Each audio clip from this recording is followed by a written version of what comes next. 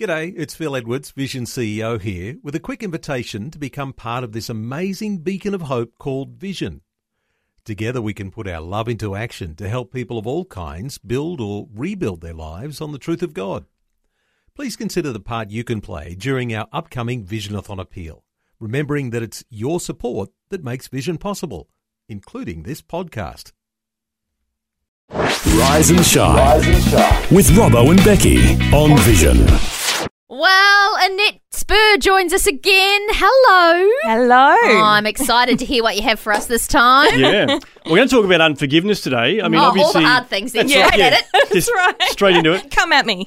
But how can unforgiveness affect our relationship with God? Because, I mean, obviously the Bible tells us to forgive our brothers and sisters. Yeah. But how does that, unforgiveness towards fellow man actually affect our spiritual relationship? Yeah, it's kind of a big deal because he actually wrote it into the Lord's Prayer. You know, forgive us as we forgive those who've hurt us. And that's a harder. Oh wow, easier said than done. Thank you. Literally, easier said than done. Yeah. But I going through some issues of unforgiveness early on in my faith walk, and someone told me this quote that changed everything, and it was, unforgiveness. No, wait a minute. Forgiveness is releasing someone from prison and then realizing that you were the prisoner all along. Yes. Yeah. And really, forgiveness is actually nothing to do with the other person, because sometimes we've got to accept that other person is never going to be sorry for what they did. Mm-hmm. But we don't need to carry the burden of what they did with us. Yeah. That burden that will weigh us down and affect our walk and our ability to interact with others. We can release ourselves of that unforgiveness. And that doesn't mean that if somebody has done something repeatedly hurt you, that wisdom says that we forgive them, but we don't need to continue to put ourselves in a vulnerable position. Yeah, of course. To be affected by that person. So unforgiveness doesn't mean that you forget to the point where you keep letting them walk over you and continue to do what they're doing because you need to forgive over and over again. Yes, forgive, but learn and move forward and grow a bit better and stronger. And more importantly, leaving those burdens behind you, because you don't realize how much they weigh you down, how much you're carrying. And when you're coming to God to interact with him and you're carrying these burdens, he's like, I need you to let those things go so that I can get into your heart. Those things are covering your heart, and they're a barrier between you and me. And it's not a barrier that God's put there. It's a barrier that we've put there through our bitterness and unforgiveness. Yeah. I remember being at a youth group camp once. See, I do listen. And they just gave us the picture of the cross, and it's something that stuck with me. And they said, all your hurts and anxiety, you're going to put it in the bag. And we literally did it as like a practical thing. We wrote things down, put them in a bag, and we put them at the cross. And they said, but now you're not going to go back and get them again.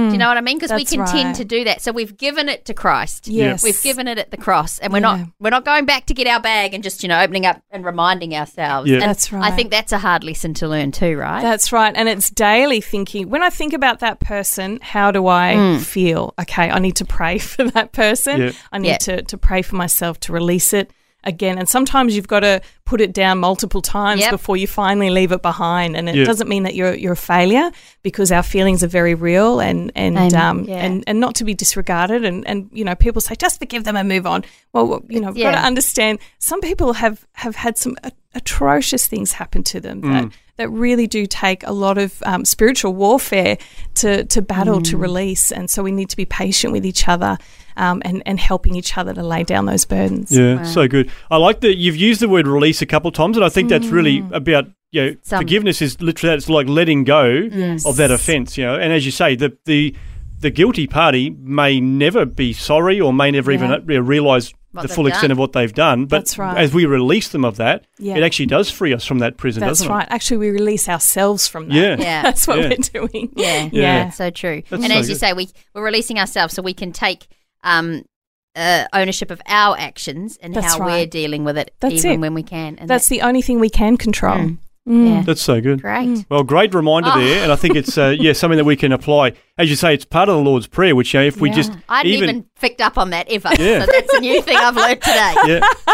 it's great because that's something that you can easily just recite And I often do, like recite it because it's those little practical things that we say, Lord, help me. I need your help today to forgive those, and I'm going to be able to receive your forgiveness as I do. Well, I'll tell you that in the original, how Jesus would have said it, the opening of the Lord's Prayer, it sounds very distant the way that we've translated it as, our Father in heaven, hallowed be thy name. But actually, the original words would have come across as, my Father who is as close to me as the air I breathe, I pause and become aware of you. Wow. Isn't that so much more intimate and personal? Oh, wow. And when Moses asked God his name and he says Yahweh, it's actually breath. Every time we breathe, we're saying the name of God. And so we need to, as we're breathing in and breathing out, we need to release those things that are anything other than what God wants from us. Yeah, fantastic. Wow. So good.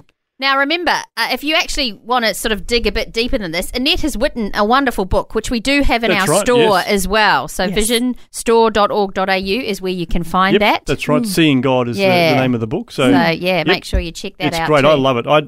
I'm getting better at reading, but I've never been a good reader. But I read that book, in just a few days. It was fantastic. So wonderful. Certainly highly recommended. Thank you. Thanks for taking time to listen to this audio on demand from Vision Christian Media. To find out more about us, go to vision.org.au.